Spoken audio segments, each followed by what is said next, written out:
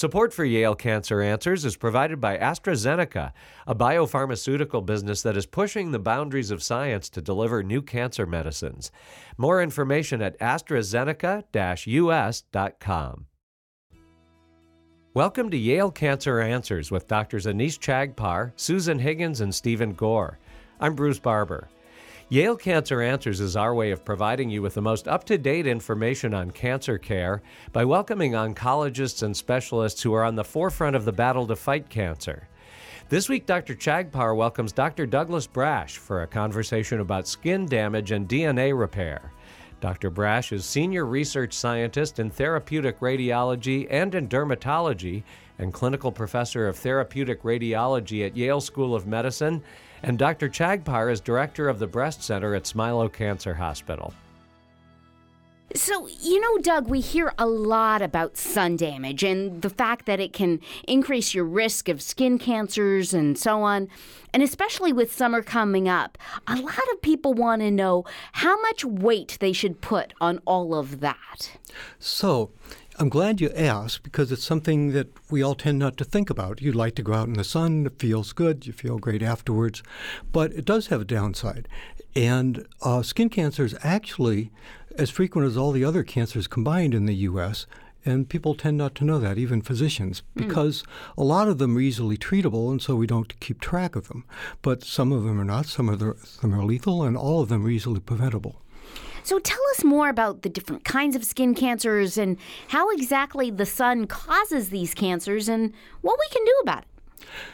Your skin's an interesting organ. First of all, it's a very large organ. We tend to think of it as a big piece of saran wrap, but it's not. And it has a lot of functions, like immune functions. It has two main kinds of cells. One's called keratinocytes, which are the ones that you think about. They kind of hold your skin together, keep your insides in, the water out. Then there are melanocytes, which are less frequent, and they're responsible for your skin color. So each of those two cell types can cause cancer. The keratinocytes make two different kinds. One's called basal cell carcinoma, which is very frequent but doesn't metastasize. It can be awkward to treat, so you do want to remove them. The other one is squamous cell carcinoma, which can invade and is a problem, so you want to get that removed as well.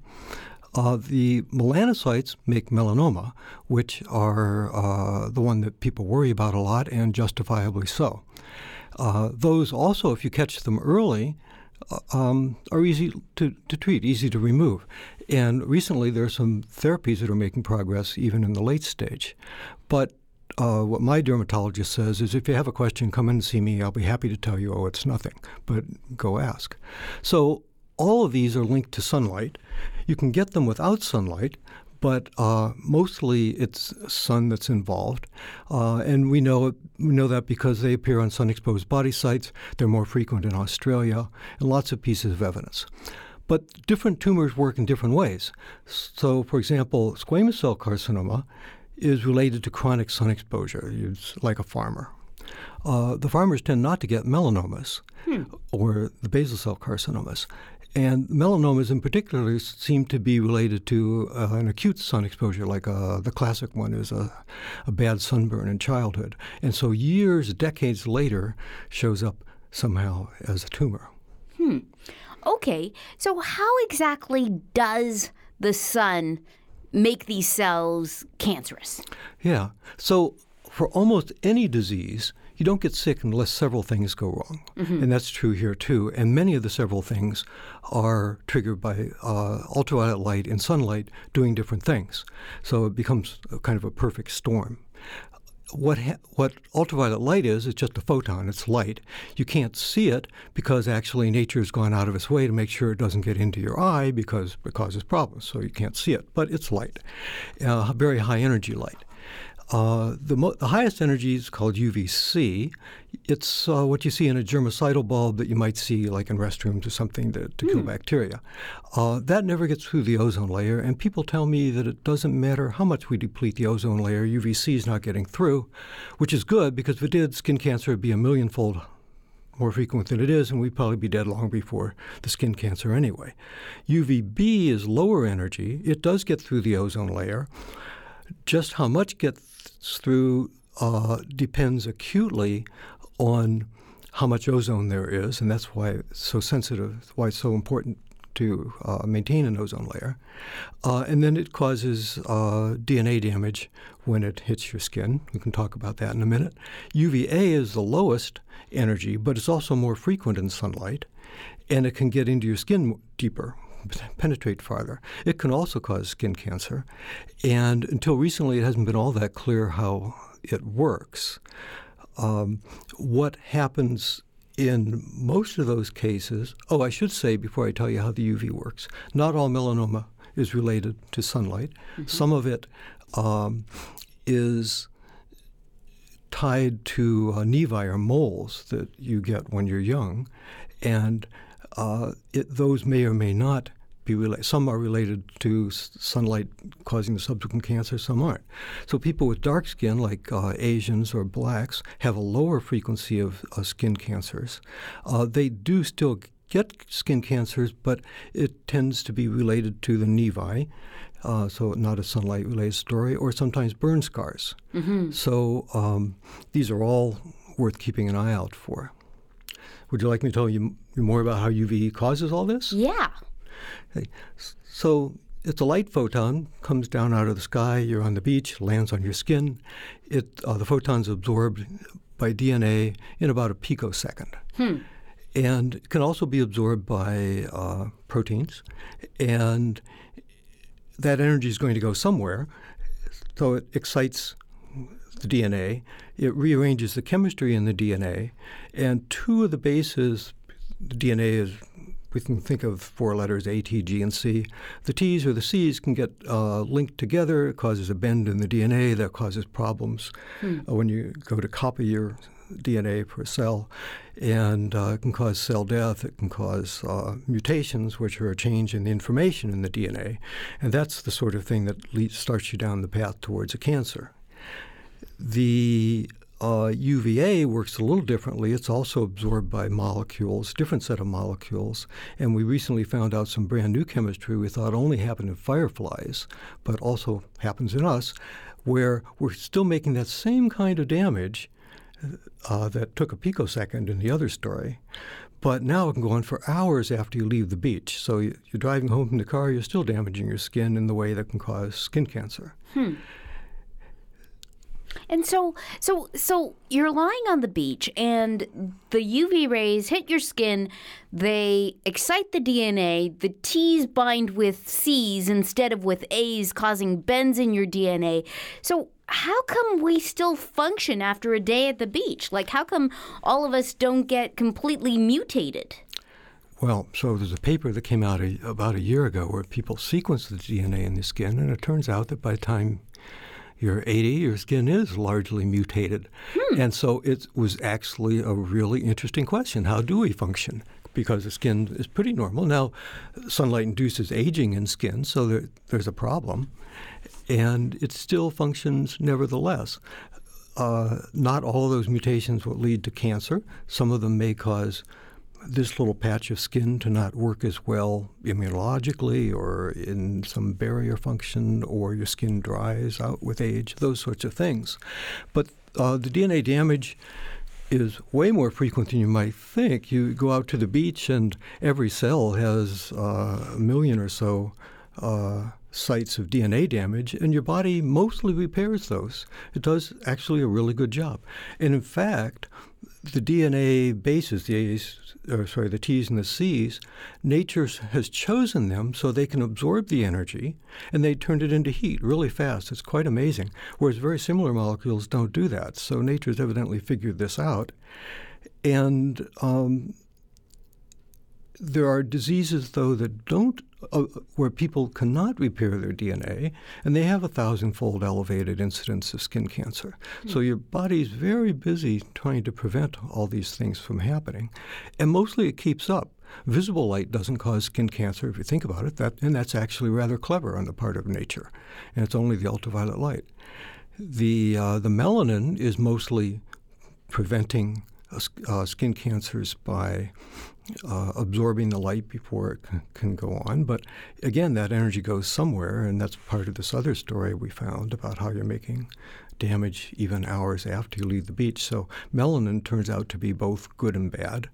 But there are variations around the world in melanin content. There are variations in other protective mechanisms, and that's probably why some people are more sensitive than others.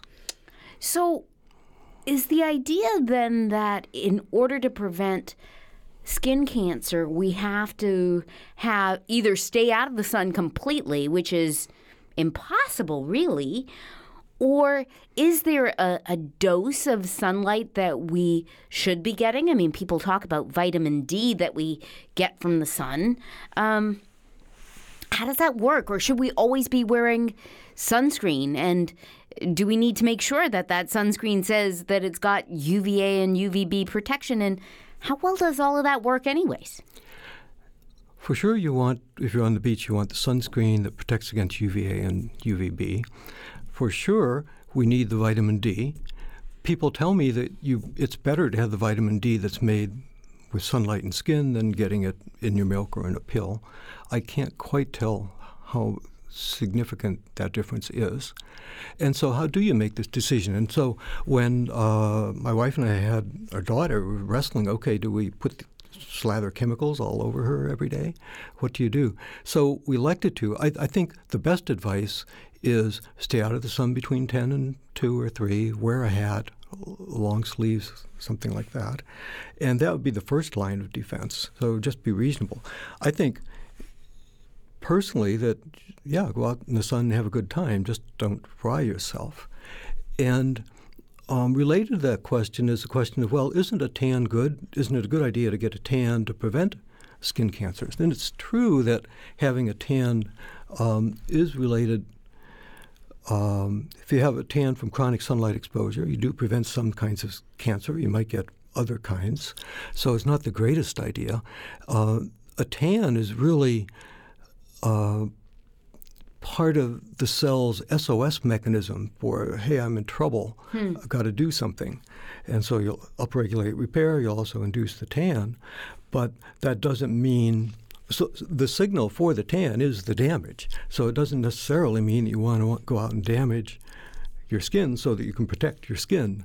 The best analogy there I've heard is if you didn't want your office to burn down, would you set a fire in your wastebasket to turn on the sprinklers so that if there ever was a fire, the sprinklers would be on? Just not a good plan. So I think the optimum is just to be reasonable.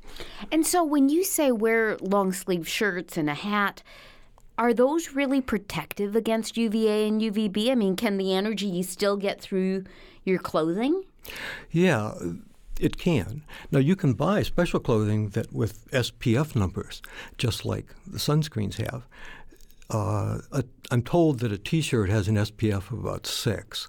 So it's not like wearing aluminum foil. You're still at some risk. But so you just don't go hiking on the beach at noon, and there'll be some benefit. I should say that that's not the official. I'm not a dermatologist. I'm a researcher. The official recommendation of the dermatologist is stay out of the sun, put on the sunscreen. That kind of overlooks, say, the vitamin D story. Mm-hmm.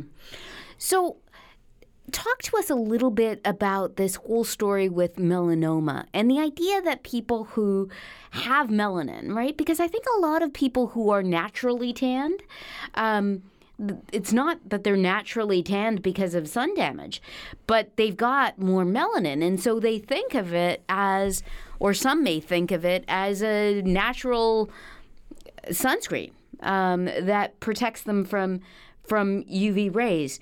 How much or how little of that is true? Can they tolerate more sun than your usual fair-skinned, red-haired, freckled neighbor?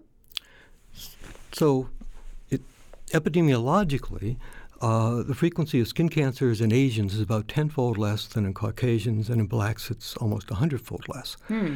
And so certainly it's protecting. the people at highest risk of skin cancer are the blondes and redheads. The thought for the longest time was, well, blondes and redheads have lighter skin, so more ultraviolet light gets through the skin, and that's why you have a higher risk. And one of the things that we found out a year or two ago is that the melanin, particularly from blonde and red melanin, is chemically different than dark melanin. Has a sulfur in it, and the chemistry behaves differently, and if you shine light on it or ultraviolet light off, it shoots off electrons. It's really quite interesting at the chemical level. It turns out that if you irradiate mice who have red melanin, you get more cell death, programmed cell death. And we found out that what happens is when you irradiate skin that contains melanin, you start generating you upregulate some enzymes that make a couple different kinds of free radicals that combine, and then they cause a chemical reaction in the melanin that's just like what goes on in fireflies, except that instead of getting this nice soft glow, you get this very high energy level that's just like what you get when you're at the beach. And so that causes DNA damage. And so the melanin is both helpful and harmful, and the trade-off between those is dependent on whether you live in Australia or Norway. It depends on whether you have dark hair or blonde hair, and maybe it's just the best that nature could come up with. Well, we're going to take a short break for a medical minute. Please stay tuned to hear more from my guest, Dr. Doug Brash. Support for Yale Cancer Answers is provided by AstraZeneca, working side by side with leading scientists to better understand how complex data can be converted into innovative treatments. More information at AstraZeneca-US.com. Breast cancer is the most common cancer in women. In Connecticut alone, approximately 3,000 women will be diagnosed with breast cancer this year, and nearly 200,000 nationwide. But thanks to earlier detection, non-invasive treatments, and novel therapies, there are more options for patients to fight breast cancer than ever before. Women should schedule a baseline mammogram beginning at age 40 or earlier if they have risk factors associated with breast cancer. Digital breast tomosynthesis, or 3D mammography, is transforming breast screening by significantly reducing unnecessary procedures while picking up more cancers and eliminating some of the fear and anxiety many women experience. This has been a Medical Minute brought to you as a public service by Yale Cancer Center and Smilow Cancer Hospital at Yale, New Haven. More information is available at yalecancercenter.org. Welcome back. This is Dr. Anees Chagpar, and I'm joined tonight by my guest, Dr. Doug Brash. We're discussing skin damage and DNA repair. So, Doug, what I'd really like to know is a little bit more about your research and how that all ties this whole concept of sun damage and skin cancer together. So this has turned out to be a really rewarding area to study because it's let us understand what's going on in skin cancer from the quantum mechanics level all the way up to the tissue and tumor level. For most cancers, like, say, breast or prostate, we don't even know what the carcinogen is. But for ultraviolet light, we have a really good picture. So one of the first things that I did early in my career, we were trying to find out what kinds of DNA damage are made by ultraviolet light in the first place. And we discovered or rediscovered one that hadn't been known. And then we asked, okay, which ones of these are causing the mutations that we suspected at the time were important for cancer? And so we were able to do that by combining molecular biology and genetics and the biophysics. And we identified, okay, which particular chemical and physical changes to the DNA caused by ultraviolet light were causing the mutations. And the mutations turned out to be really unusual. So we said, if we ever saw those mutations in a tumor, we'd be able to tell what wavelength of light, what kind of DNA damage had been made 50 years earlier when the person was out at the beach. And that actually worked. So are there particular mutations that you see repetitively where you can say, if you have UV rays that cause this mutation at this spot, that's going to lead to skin cancer. Exactly. So what happens is, I mentioned earlier that the ultraviolet light gets absorbed and it makes the T or the C stick together. So what happens is the C mutates to a T.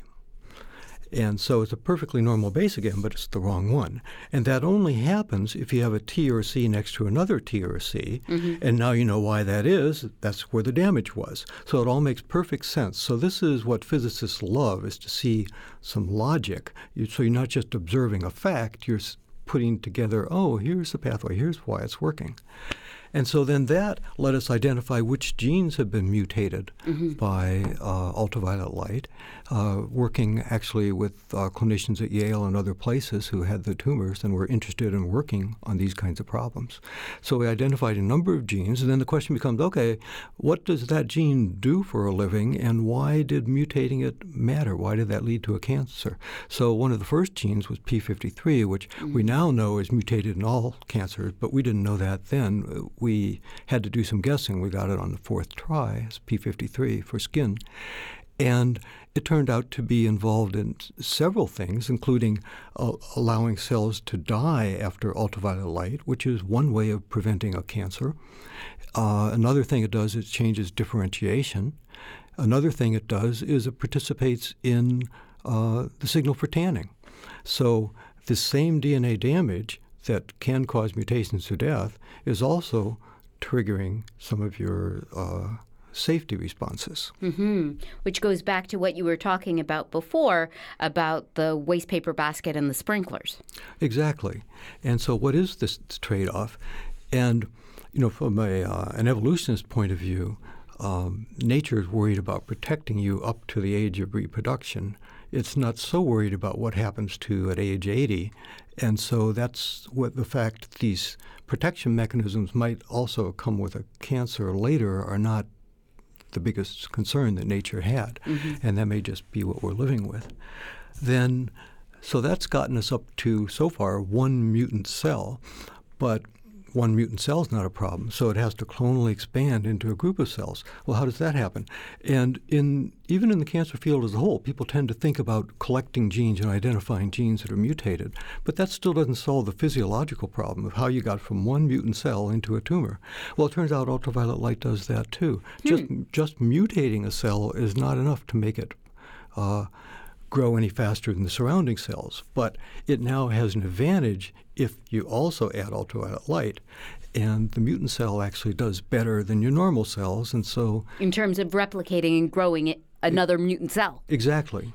And that turns out to be maybe even more important than the mutation. If you're on the beach twice as long, you get twice as many mutations. Right. But if you're accelerating proliferation of cells, you're going up 2, 4, 8, right. 16. It's exponential. Right.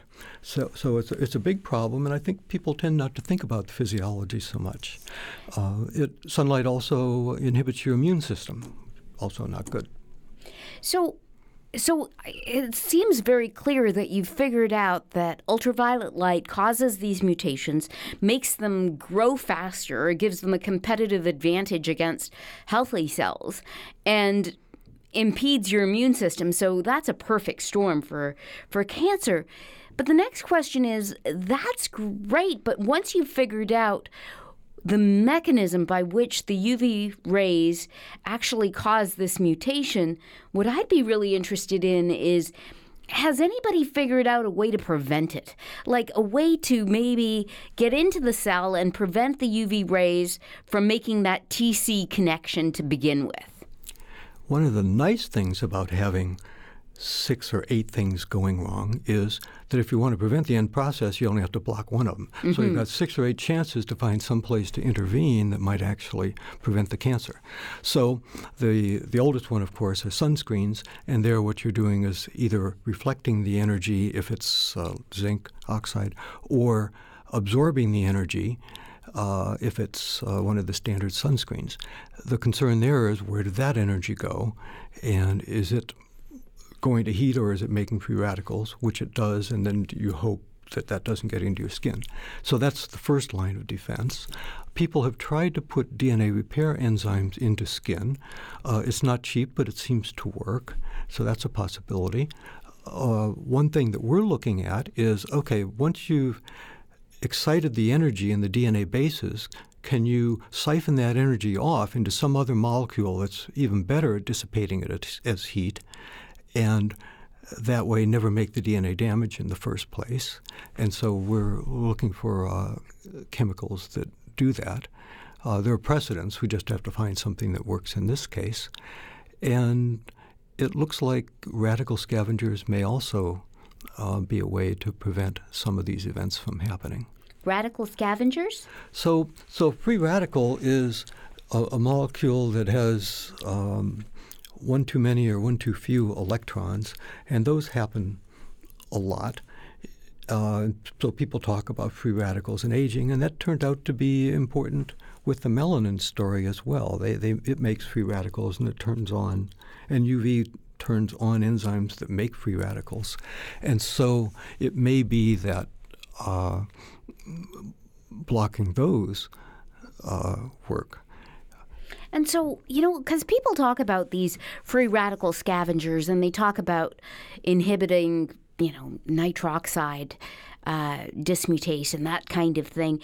And it seems to be something that people are talking about for everything. It's the elixir of, youth and prevents cancer. And people are talking about these things like antioxidant agents that can be found in nature. I mean, people talk about blueberries and all kinds of things.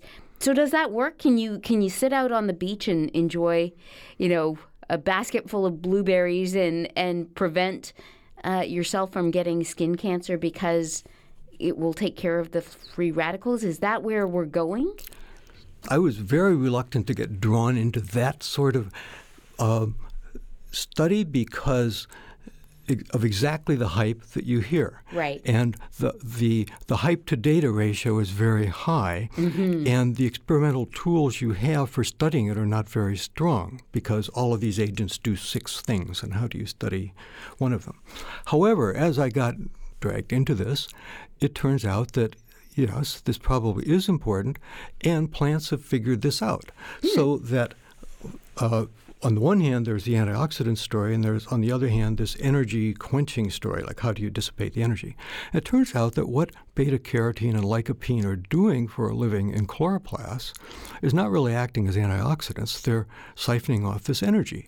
So then I realized, okay, the plants are sitting out in the sun all day. They have had to deal with this problem. Right. And so it may well be that a lot of these chemical compounds you see in plants are exactly the sort of compound that might be needed. Now, plants are limited in what they can synthesize, and maybe we in a lab can synthesize something even cleverer than what plants have, but something along those lines, at a quantum mechanical level, a lot of these plant compounds are very cleverly designed in the way they channel energy.